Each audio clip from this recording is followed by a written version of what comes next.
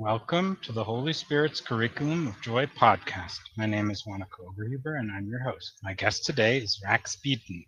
Hi. Hi, Wanako. Pleasure to be Thank you here. for, Thank you for inviting me. you're welcome. You might want to sit a little back so that your whole face is on the Oh, screen. Perfect. okay. That's better. Perfect.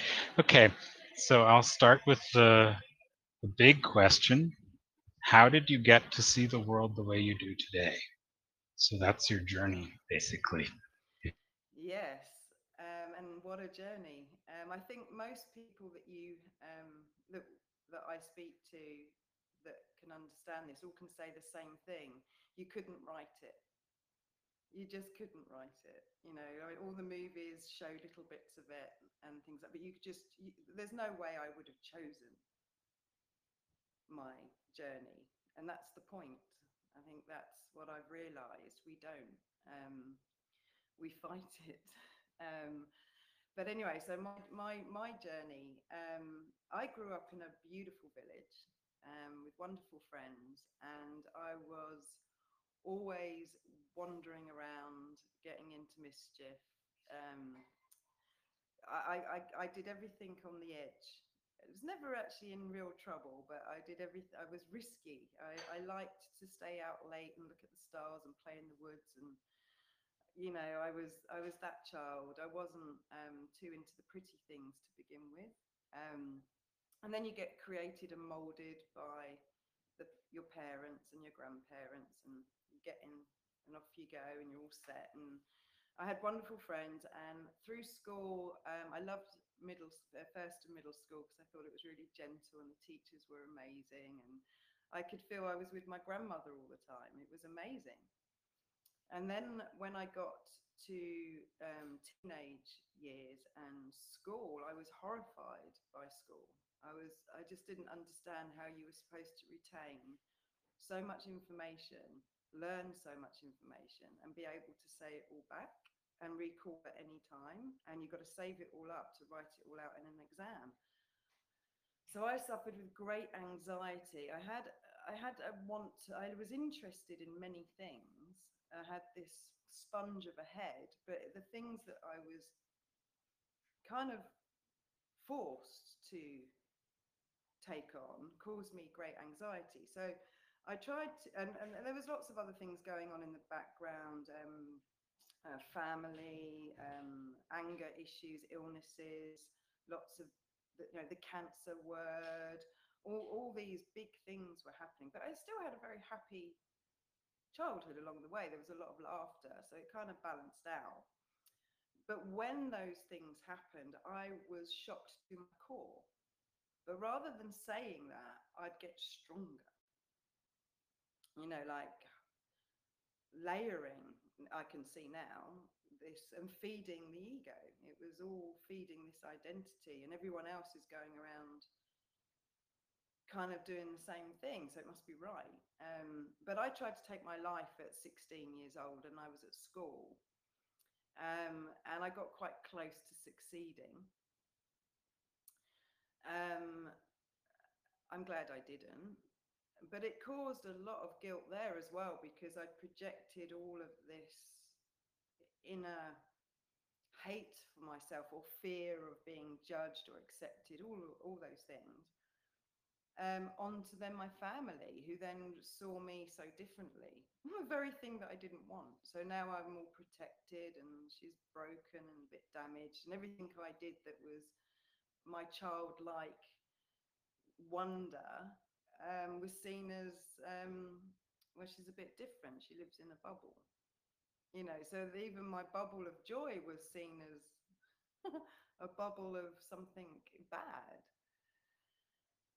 So then, it was jumping to special relationships.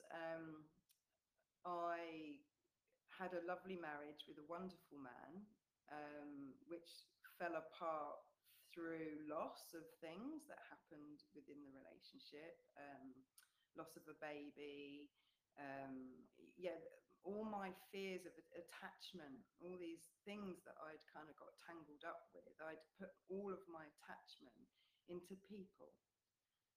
So going back to when I was younger, I would not, my hands never left my mother's skirt. They were entwined because I was so scared of people.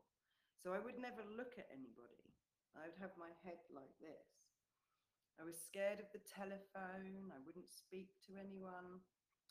And then on the flip side, with my friends, I was one of the most confident, first on the dance floor, like all the joyous things I would absolutely embrace and enjoy and love.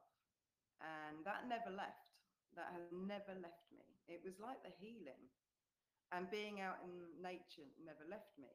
But there was this big, heavy weight experience of the pain body that I was also becoming more aware of. It was taking me over by my adulthood, like in my 20s and 30s, that I became lost in it and controlling and very angry. I was very angry. It was like pain coming out. And so I started to have thoughts again of taking my life. And so I took a bottle of vodka and I started to drink it whilst I was driving with full intention and no awareness at all or care for anybody else. That's the head I was in. I was fast asleep in quagmire of the abyss. It was just the abyss. I was just lost in it. But that woke me up because I slammed the brakes on and I didn't. And I got out the car and I threw the drink away. I got back in the car. I kind of slapped myself around because I never really believed any of them. I was always a foot in both camps. It's just I fell off the razor and went that way. I can see that now. I followed all these fearful thoughts. I went off into the ripples of them. I followed them. I went into the belief of all of it. And at the same time knowing it was mad. All of it was crazy, but it was necessary. I had to get it out. It didn't matter how, but it needed to come out. So then the next series of events was my mum's sister, who was like another mother to me growing up. We were very similar. We were both in our bubbles. And so we had a very good relationship. Her life was taken by another human whilst she was building a home and retiring in another country. And that shook us all, another form of death. We've had loss through age, grandparents, which seems to be more understandable. I've had lost young children. I've had all the way through, and then this one. So it was another example of death, but trying to feed that side of me, making the horrors even more crazy. And I started to really become, and simultaneously at the same time, I lost my job, found out my partner was having an affair with my best friend, and I knew that I was spiraling again. So I needed to get away from my children because I was now projecting all of that onto them. And I know what happens with that. They will learn that behavior. That's the habitual conditioning, which I refuse to do. And I knew that before I found the course. So that was interesting to me. Then Simon came back into my life. And he at that time had picked up the book again after laying it down for a few years. That's what he seemed to do. He really went into it and then he'd put it down and sort of do life, and then something would happen where he would be guided back to it. And at that time he was in maybe the 4th round, so he had deeper understanding, because whenever we do anything in pattern, we see the pattern in the book because it's saying the same thing all the way through. And so he came into my life perfectly because I needed that wisdom. I knew there was something else, but I didn't know how to live it. And then I was literally taken out of that life. You could even go to say as far as that world, because that was in England. And I came over to New Zealand for a mental break. I went back after 6 months and things hadn't changed. They were worse. So I came back. And then we were studying every day, journaling every day, discussing, talking every day, all day. And Simon had come from a background where he was in gratitude for being able to be in a position where he didn't have to go to work. And he could afford that to me as well. So we were given this time together to study the course. And then our story that solidified the need out on the surface level for the need for the book, for the course, was the Canterbury Christchurch earthquake sequence, which was a very physically frightening situation, whilst going deep into the teachings of the book at the same time. And then, yeah, so I'll pause there and maybe you have a question. Yeah. Yeah. I have a few questions. What were those earthquakes, and how did you move through all of this? Because you were really torn. Yeah, obviously at the time, I didn't know how to make the decisions or the choices, because on the side of me that was very aware of the mind that likes to be in judgment and opinion, to the world, what I had done was, well, one, leaving my children is very frowned upon amongst many people.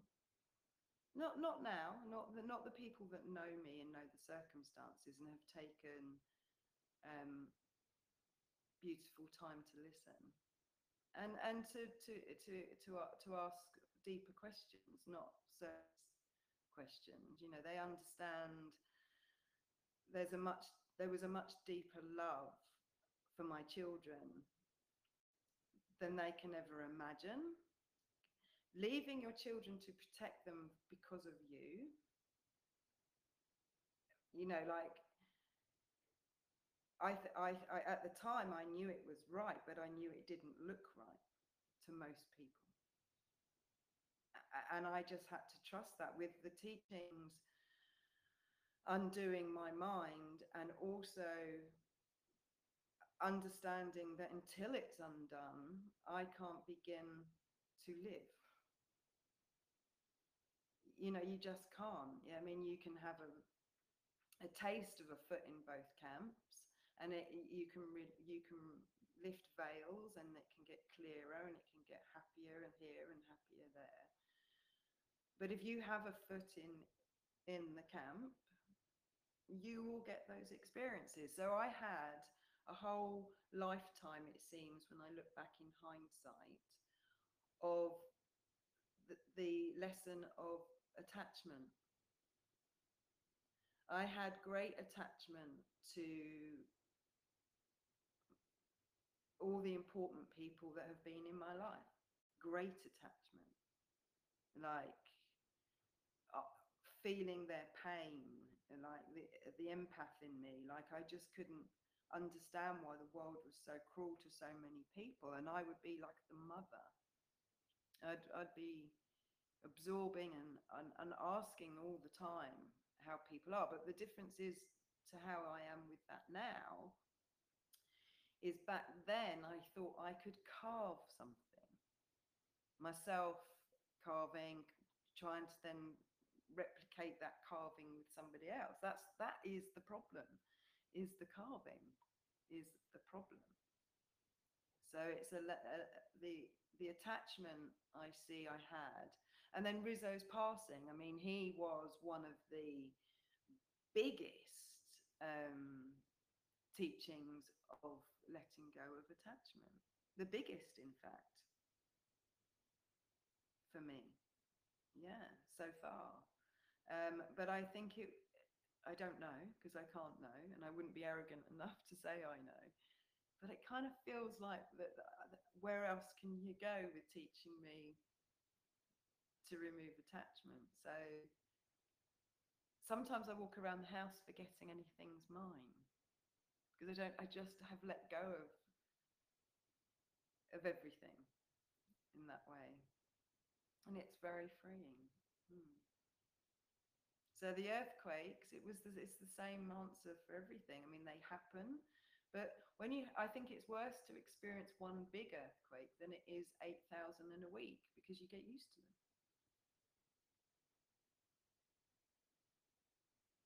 I didn't think that at the time. Oh, mute, so you may.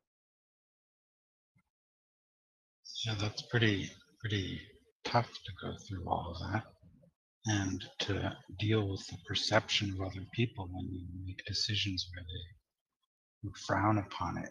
And many people frown upon it. And you have to deal with those comments and ideas that come towards you. But again, that's another lesson, isn't it, of the attachment. If you have any residue of attachment to believing that anything that we do especially this thing with past and future and missing the whole point of life, being this moment right here, right now. And if we're going to go around judging people based on the last action they did, then there's really no hope for anyone. You know, the last bad thing that somebody deemed to have done. I mean, we've got one thing that Simon's life taught both of us was the beautiful side of the mind and and I'm talking about his beauty of mind for 6 months of the year because Simon had a diagnosis of psychosis. To us, we could see it was a huge example of the overthinking mind. It was rapidly out of control, so much so that it it was like a merry-go-round and he couldn't stop it even if he tried, and he became so aware that it was happening that there would be windows where he could convey to me he knew what was going on, but that was, and then he was back in, and it was very, very interesting to watch the growth of how the overthinking mind can take you over. But Simon could show me in the period of 3 months start to spiral completely out of control where medical help is required and hospitalization because he just didn't have the answers himself on how to slow the train down when it caught in the physical or whatever experience he was in. But he knew it was always overthinking. No, it didn't matter what stage of the psychosis. So at the beginning, it's very happy, it's very freeing. He feels very creative and vibrant and euphoric, and it's beautiful to watch. But it's not real at the same time. It doesn't arrive like that. It's serene. It's not up here. It's not manic. And neither is it down there. So when he would rise through that, he would go to darkness because it's unsustainable. You cannot sustain that level of euphoric overthinking as much as you can sustain the dark thought train. It will exhaust you in exactly the same way. And so the body can't keep up with that anyway. And so it does, in the end, have to kind of shut down. And it spirals so quickly that you go in. he went into another depth of this place, and if he was left and not helped by the physical medical world, Simon would have died many times. And he knew that when he came back, because if they left him be, the drugs, the antipsychotic drugs that they give you, slow you down. But no one knows how much each individual needs to be slowed down. So he'd be slowed down to like a horse being tranquilized, you know, like. So it took away his emotions, which is just as bad as if not worse, because you can't now have your emotional intelligence. To know the emotion is to go back to catch what you're thinking about. Is it overwhelming and to do with the past, or your worries about the future, taking you away from now, the present moment? So he knew all of that. So when he came out of that, we would journal and we would go back to the book. And as a witness, an observer here 24/7, I got to experience how lovingly to handle that. And one of the biggest things was not to correct it, to listen, but not to correct him.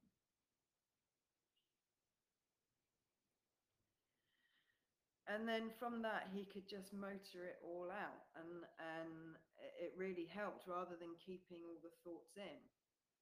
And I think that's one of the things I try and encourage people to get rid of their noise, by not fearing you're going to be judged or have someone's going to have an opinion.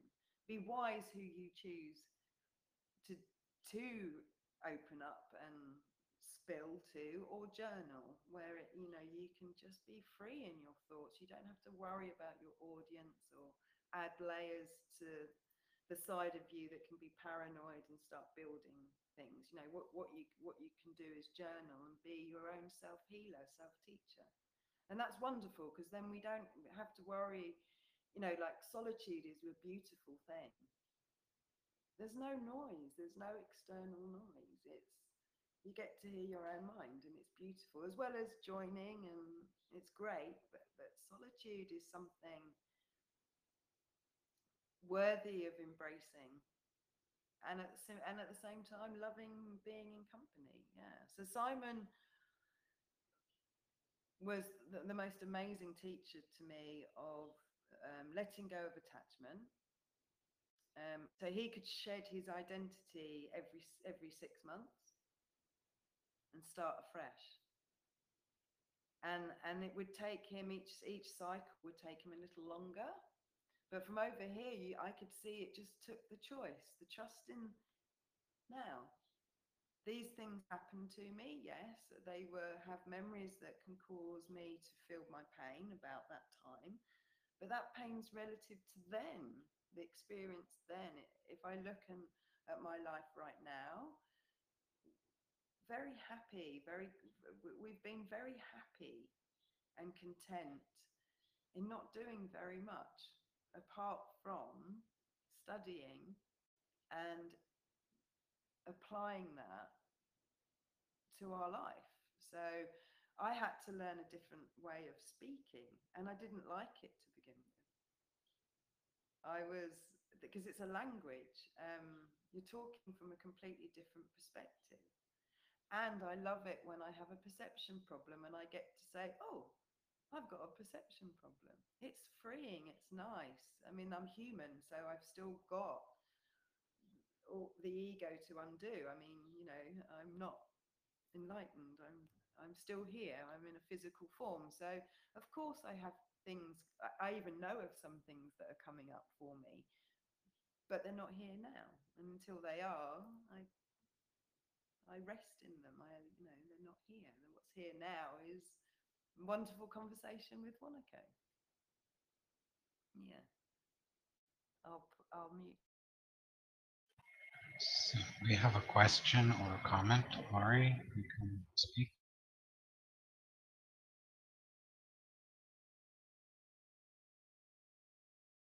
Um, Thank you, Wanako. No, I don't. I just tuned in. I saw that I was late, so I tuned in. But I'm having a really hard time hearing Rax. Is there, maybe that's just my phone. Anybody else having a difficult time with the sound?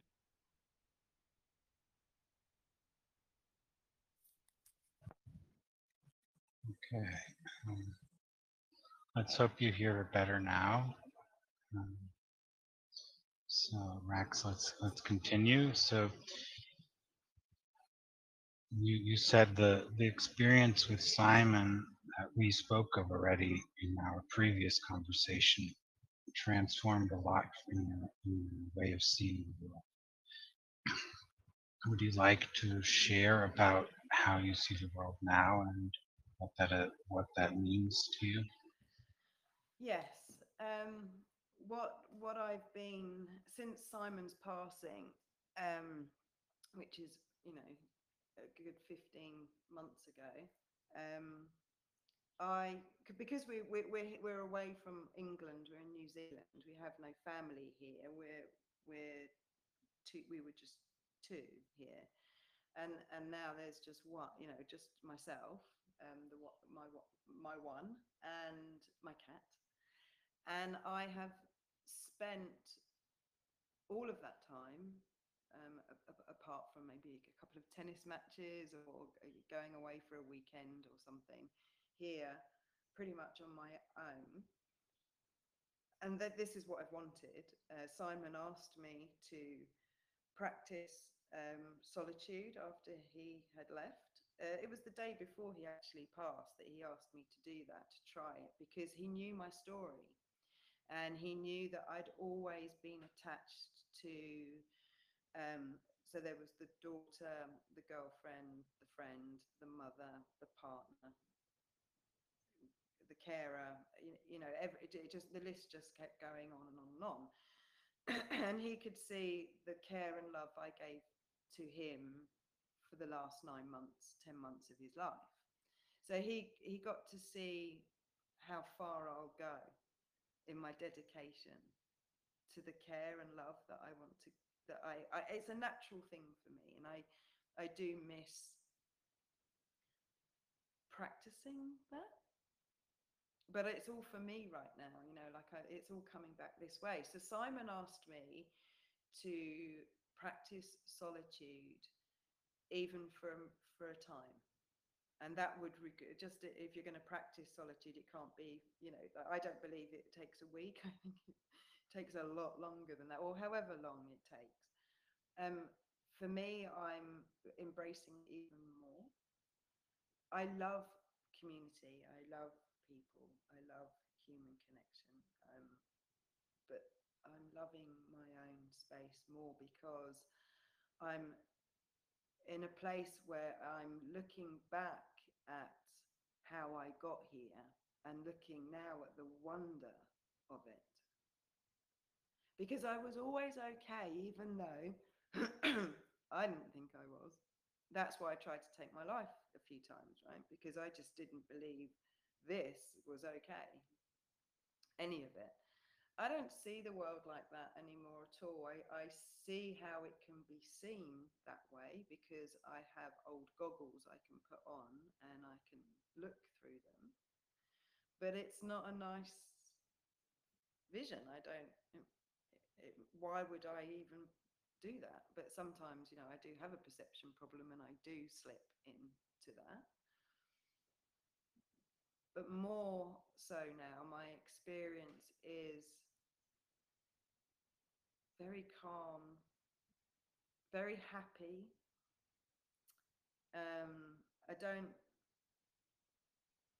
I don't really see anger anymore. Like I can see others experiencing anger, but previously there would be something in me triggered to bring up my anger, and I'd kind of go there with them because I misinterpreted everything. Now, when I can recognize someone's in difficulty, I go the other way. calmer, because that's what's needed.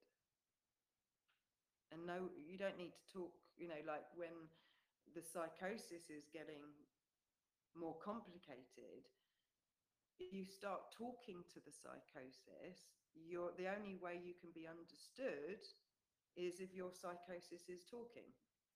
So, because that's who you're communicating with. So it's best just to hold the space and without judgment and opinion.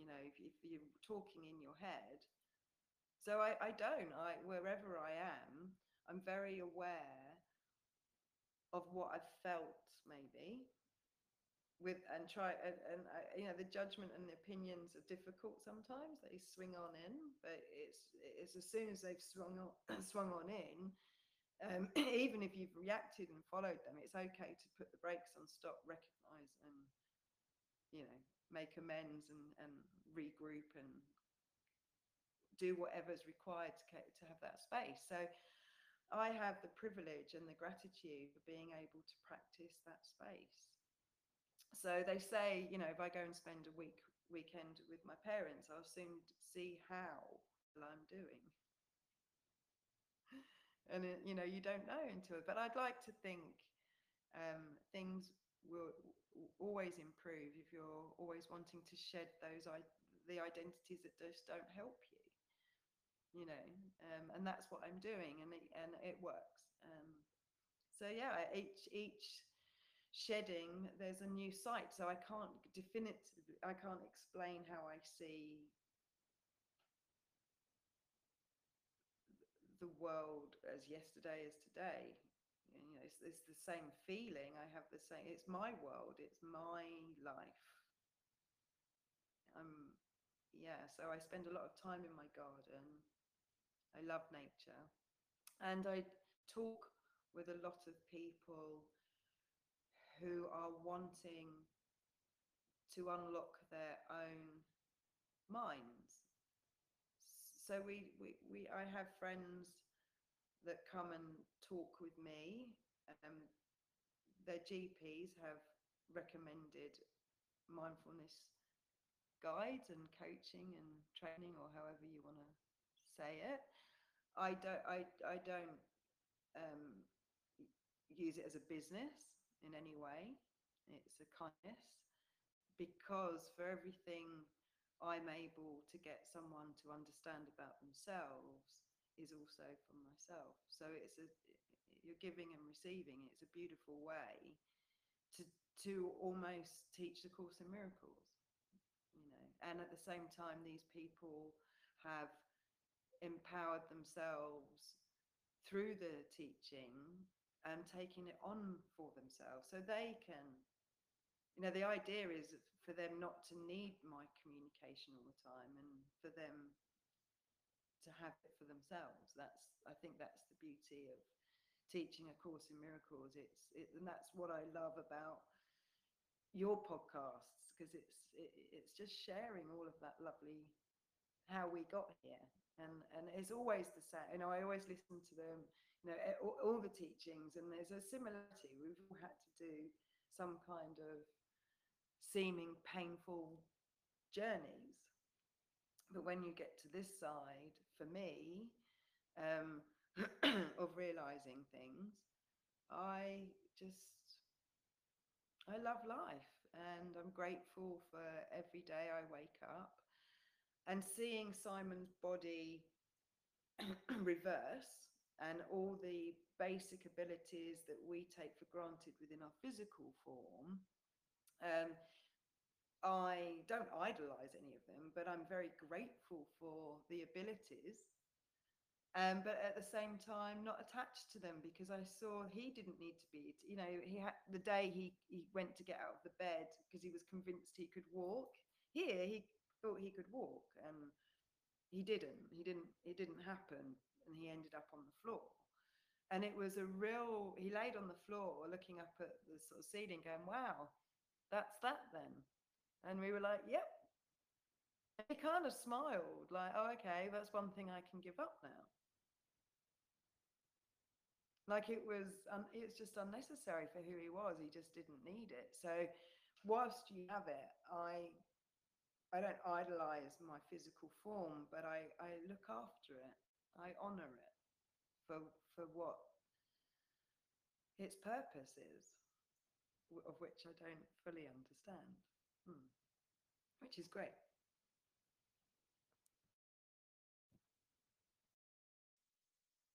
Yeah, the body's function is communication, and of course, in miracles, that's the explanation. The communication is explained as something total, something that encompasses all, and that's something that you can sit with and wonder about exactly what that means when we're living in an experience of a dream in which we have bodies, and these bodies do express themselves, do come to places where they can't do things like you were explaining, Simon. So yeah, it's full of a lot of exploration. What does it mean to have the body as a device for communication?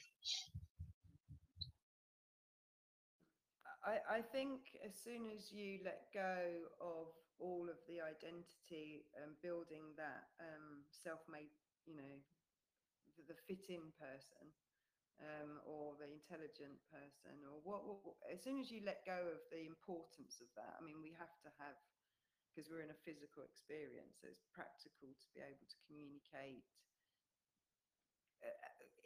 not intelligently, what, you know, through wisdom or using your words well. I mean, the hardest thing is to be understood. I think we worry about being understood. So what I loved about the course, you can't fail really to understand what it's saying, and the language is so precise. And I love David's teaching, David Hoffmeister. I followed him and listened to him for many, many, many years. And he helped me understand a lot about how to read the book. And it's just all these little keys and nuggets of gold everyone gives you, and we're off. And that's what I love, that we can use our physical form to communicate that. But you just need the gentle breath to do it. It doesn't really, you know, right till the end, Simon just had gentle breath and the serenity in his face, the communication that we can. Well, I was talking only the other day to people about using your breath more. I mean, we think we're using it to keep our physical self alive. Well, yes, you are. But the breath has a much bigger purpose. And we don't use it enough, and it's with us all the time. It's the master tool. And if everyone was more aware of their breathing, they wouldn't have to worry too much about their thinking, because you wouldn't be thinking too much, because you would really be so aware of your breathing in a really peaceful, calm, serene way, that anything that you create from there through communication will be calm and true, probably. I think if we're thinking too fast, like the psychosis, you can't know what's true, because you're thinking about so many different things and jumping. You're just following these random thoughts. That's crazy. So our natural state, I think, for me, I believe, is a very calm, serene, peaceful, kind, loving sense of being. Anything slightly above or below that um, can send you into the psychosis. But the light that is there is so pure and bright and happy. It absorbs everything that ever happened, that all that sight I had through those horrible goggles. You know, it just blanks it out. It's just gone. So I can relate. I never used to be able to tell any of my past abyss stories without crying, because I still had attachment at that level of talking about them. I really believed them. I used to tell the stories, couldn't wait. Someone tell me their traumatic story, and it's like, yep, my go, listen to mine. And I would say them, and they would just keep coming. And it was like people would want to slit their wrists by the time I'd finished talking. It was, but you don't know you're doing all of this until you get something like the course and community. Listening to others, really does help make you feel like you're not crazy. I mean, one of my best compliments this year was from someone who didn't see my side of how I see the world at all. And I wasn't convincing them of anything. I'd written a post and it said, I'm at that awkward life between birth and death. It's just like a funny little quote. And this person came in and said, you are effing weird, and deleted me. And I thought that was brilliant, because I want to be the opposite of that. And that's okay. It's fine. I don't mind. I have no attachment. I mean, that's what all this has taught me. I don't have attachment to, I don't mind what anyone thinks of me. I have, I can only teach who I am by my behavior and my attitude. And that's it. That's my responsibility, ends kind of there. And I practice not judging and having opinions of others, but I do fall into having a perception problem in heightened life situations that they still get me occasionally, like very rare now, but even when they get me, it's in they get me through. I see it in humor. I experience it through the humor. Like, oh wow, I nearly went there. Like I can hear it, and then I know I need to sit and be a bit more aware and have a look at it, because it's a healing opportunity. But I do not react anymore. I was very reactionary. I take Simon's teachings, our teachings together, taught me patience. A lot of things have taught me patience. Patience has been my bestest friend. Gratitude now has joined that list. Very, very grateful for many, many things. So that's kind of how I see life, the world now. I've walked, I suppose I've had my war, my personal war, my own war. I've walked it. I have walked it. And I am not sure what else is to come, but I will not react to it. I will respond. That's become my natural state now, I think. I know.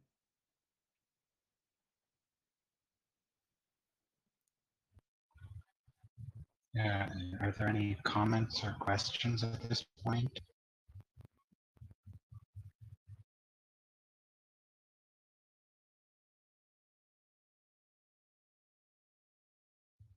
Okay, continue as is.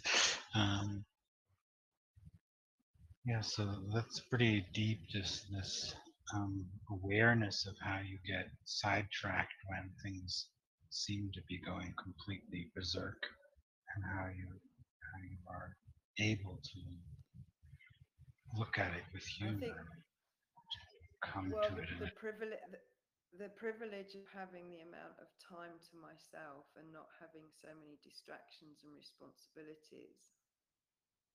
My time is my own.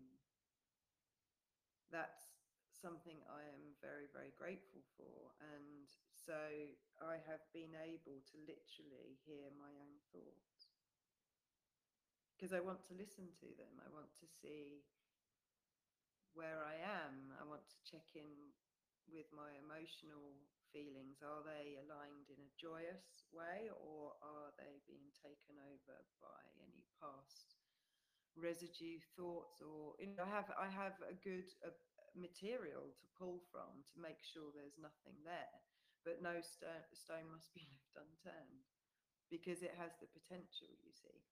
So I don't go searching for them. I'm just more in tuned with my state of peace, my peace of mind, how my body energy feels. Am I because I know anxiety, I know depression, and I know fear very well. I was taught those things.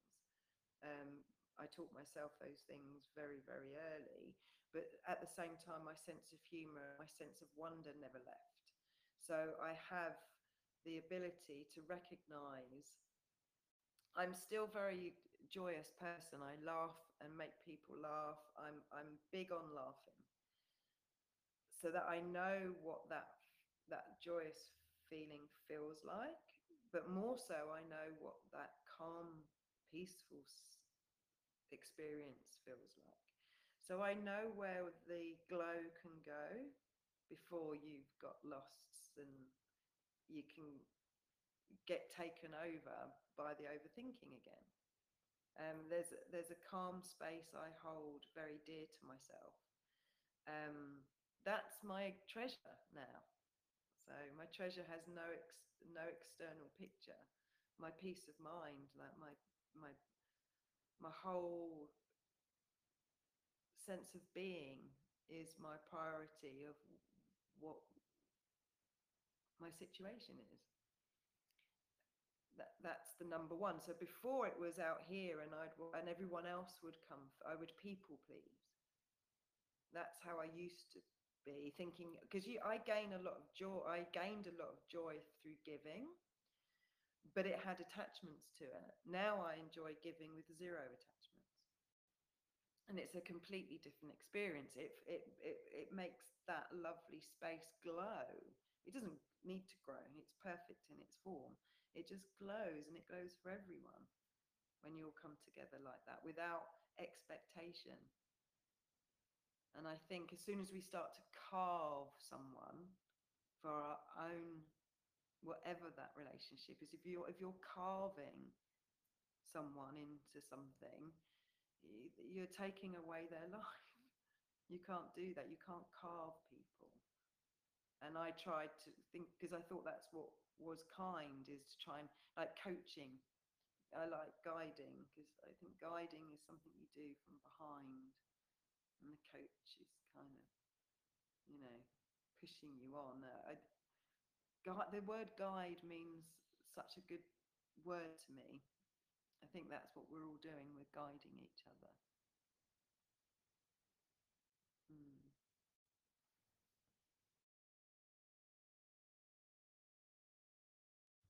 Yeah, what comes to mind is the expression "you're walking each other home" that is spoken of in A Course in Miracles.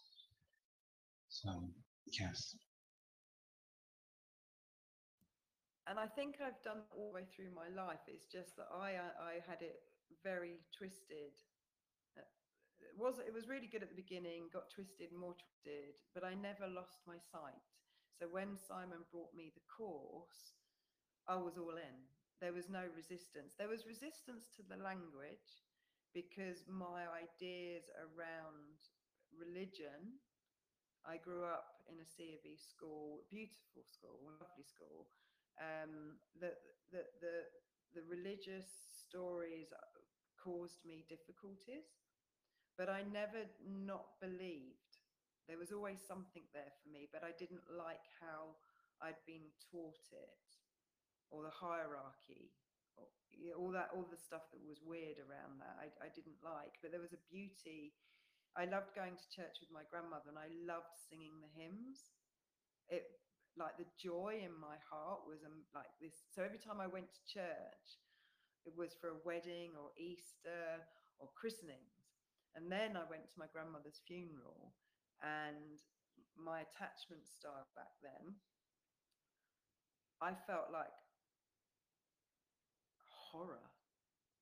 Like, it was the most, I felt like I was in a horror movie. It was the most, I couldn't stop crying. I was the only one, but I was sobbing like, like I just couldn't believe all of this that was going on. I really was traumatized by my grandmother's funeral. Um, but the course, that was the only block, and it wasn't really a block because I'd already got this belief in I loved the beautiful parts of all my teachings about the Bible. And I could just like all my abyss, let all of that go and be left with what the course was teaching were the missing pieces. So remove what I didn't, that was off, slot in that together, and there's my picture. And this was what my grandmother would be talking about, um, the beauty of nature, and she loved people, and she was very giving and very kind and very loving and very gentle. She was a beautiful teacher. And so I knew there was always something there. There was always something good there. And so I was able to embrace the words without fear or of any, I could let that go quite quickly. But a lot of people that I come up against do find those words a block. So I do try God, Jesus, Holy Spirit, and I try and get them to not worry about the sounds of the words or shapes of the words. You're going for an experience. We don't need to conceptualize it. That doesn't matter. It's what it's teaching you about your mind and your experience and your perception problem that's the nitty gritty of it. But it is a block, to some. But I think if we walk each other home, and when you gain trust with people and they feel safe and kind, that all falls away anyway. Hmm. It's been a wonderful journey. The course is something I pick up frequently, but recently I haven't because I need glasses and I can't read it anymore. So I'm now listening, which I enjoy. It's another way. I like listening to, like your podcast and all that, because it's teaching it anyway. Yeah. And I know that there will be coming a time in the future where I will sit down with it again and start journaling with it again, because I really enjoy writing out the text. It's another way of teaching myself. I love writing. So I use it in many different ways. It saved my life, put it that way. Mm, for sure.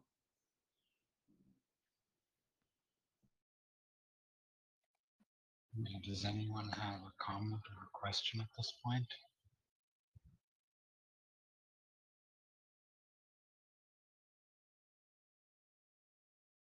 So go ahead, Thomas.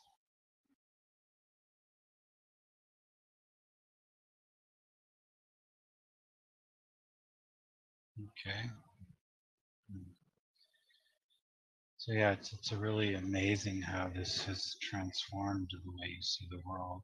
And you've been sharing about where you came from, which was really full of dichotomy and so happy and sad all at the same time, or coming one after the other, moment to moment. Your mood could change drastically, if I understand correctly, and that has changed since you got to know A Course in Miracles. Things have changed from that to be more observing, more calm, being able to respond reflectively, which was harder in the past, if I understand correctly. So it's not as impulsive, or not as so full of rage or joy that bursts and then and you don't know what to do with it. It's more like We're able to see things with a more gentle view. Yeah, I think it's turning that sight to true sight and turning that hearing to true hearing. Yeah, that's it's a relief, put it that way. It's a massive relief, huge relief. Yeah, not having to go around making an identity and being better, constantly improving on a surface level, which was never ever really going to have a good ending. I mean, I saw that on multiple occasions. But what always has a good ending is being able to do that with your mind, because that's right here, right now. Um, it's our only responsibility to be our happy, to be our, but it's not a fake happy, It's not one that loses its consistency. That's one of the biggest things all the trust and the honesty and the gratitude with consistency becomes who you are. That becomes your identity.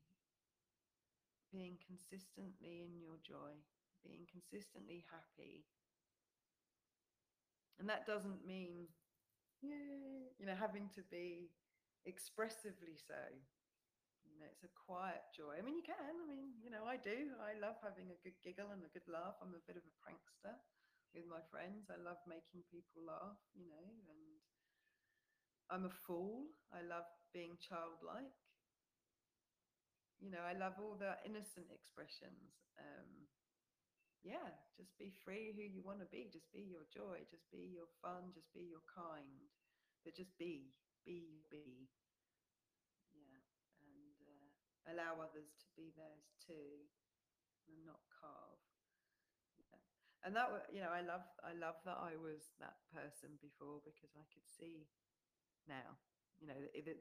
Any sign of trying to project, or because it's a form of project, if you're creating someone, you're projecting your ideas of who someone should be onto someone else, rather than allowing them to discover who they are. It's the guidance that goes with what they're trying to discover, who they are. What's the purpose? What are they aiming for? And everyone that I've spoken to privately here, it's been, they want to get rid of the chaos, this feeling of lack, the attachments to everything, their perception problem. And it's a relief to many to know that we all have the perception problem. They're like, really? You've got a perception problem? I'm like, yep, I do. Yeah. But it's a nicer one than it used to be. For sure. Yeah, for sure. Yes. So that's basically how I came. I know it was pretty, there's no point going into the greater details of everything, because, I don't really remember them all now. I've let they fade. It's like a movie that you watched and you've got to name the actor in it.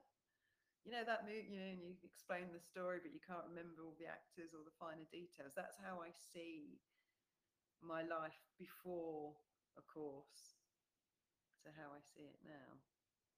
Yeah, she's a very old Rax. Someone that's not, well, I was born with the name Rachel, so even my name changed to 3 letters, which actually means to stretch. Yeah, so new name, new country, new everything, new life. Yeah, and relations with my family. Yeah, I mean, they're going well, but being the distance that we are, it's tricky to maybe cement more healing in that way. But they thought I was different then. They think I'm really different now. But that's okay. That's, it's pleasurable. It's not, there's no one trying to to carve or bring someone back, and there's no one trying to pull anyone along. So we have amicable, pleasantries and just checking in on each other. My eldest son is taking on a similar journey to myself. So that's great, and he's doing really, really well. And my other son still has memories of difficulties around me.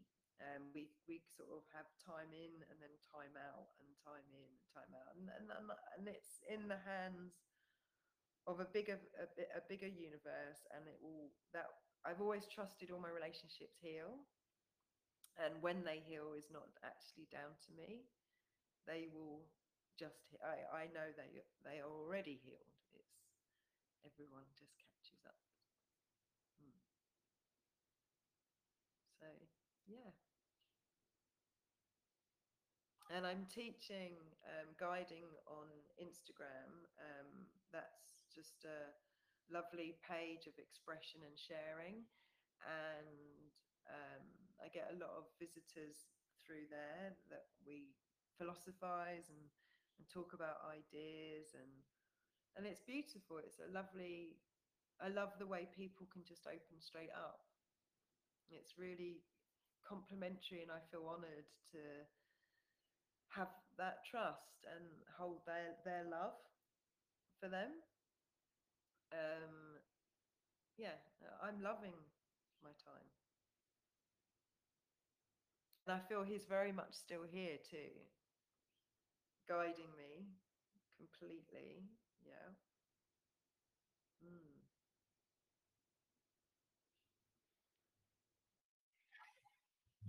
That's another aspect of your willingness to share, because you've decided to share on Instagram and other ways, and and according to our previous conversations, you are also wanting to share with community in new ways in the future, planning Yes. that. Uh, so this Yes. whole journey is opening Yeah. up to ways of joining. Mm. I mean, my ultimate goal in the future would be to have a peace house. I would love to aim for that. And it's something when Simon knew he was going to leave this reality, we talked about what we'd grown together with the home and everything, that what I would maybe consider doing.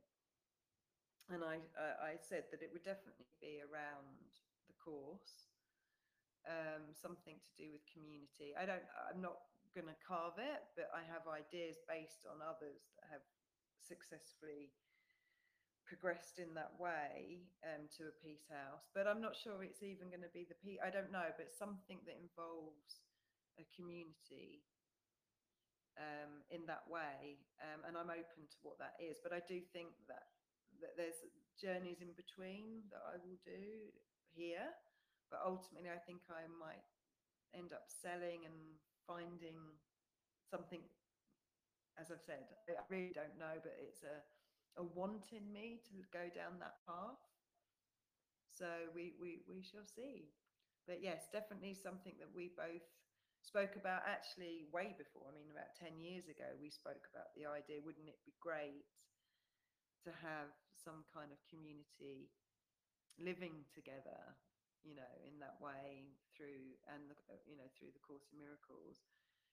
But we were very early on in those days. We wouldn't have been equipped to have managed that.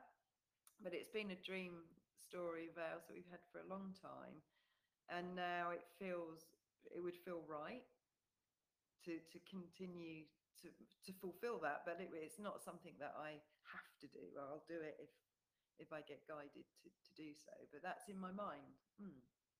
Yeah, something along those lines. But definitely giving opportunity for us all, for my community to walk each other home. But you have to. I want to provide the environment and space to do that. I don't know what that looks like yet, but it's getting there. It's definitely getting there. It's growing nicely, and I'm in. I'm grateful for having my time to be able to give to that, because that feels very fulfilling to me, as it must for you when you're building this wonderful community. It's very fulfilling, isn't it?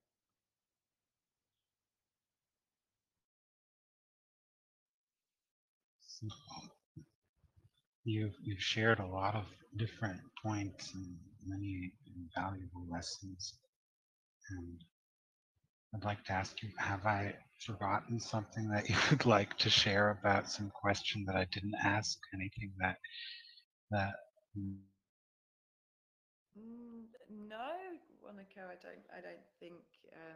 I think we've just flowed nicely and been in the moment and naturally allowing whatever came into my mind to be said. Um, Obviously, each little subject that we've spoken about, we could go into depth with, and I am open to anyone wanting to ask any questions to contact me. I'm all good with that. Um, but I love our conversations. I love, what their purpose are about. I'm happy to share. Um, yeah, I think it's been wonderful. Have you got any other questions you'd like? before we wrap this up, would you share how one can reach you if one is interested in contacting you? And please give that to me in writing afterwards so I can put it in the show notes. Okay, well, at the moment, it's only on Instagram on my rax.mind page. So you can follow me there and DM me, and happy to chat. I haven't really progressed too much with the media to have more of an audience, but I am part of Wanako's group on Telegram. And I will be walking further into other platforms pretty much from now, really. I mean, we're on this now and you're moving on to YouTube, so I will start to do more live TVs on Instagram, and carry on listening to your podcast and following others too. So yes, rax.mind at the moment on IG.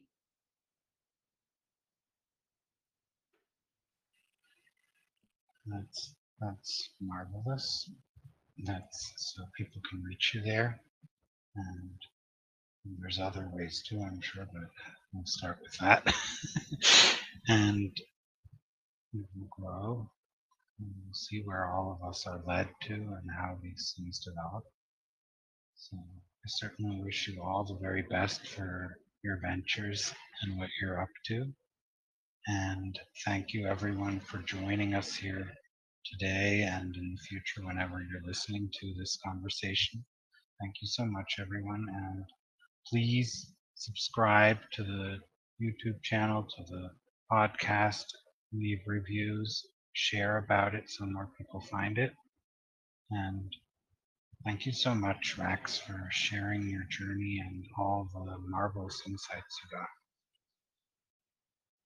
Thank you for giving me the space to share it. It was very lovely. Laurie wants to speak. I'm not sure what she. Can I do that? Oh no, she's listening. Okay, yeah. Well, thank you Go very ahead, much for allowing. Laurie. Oh,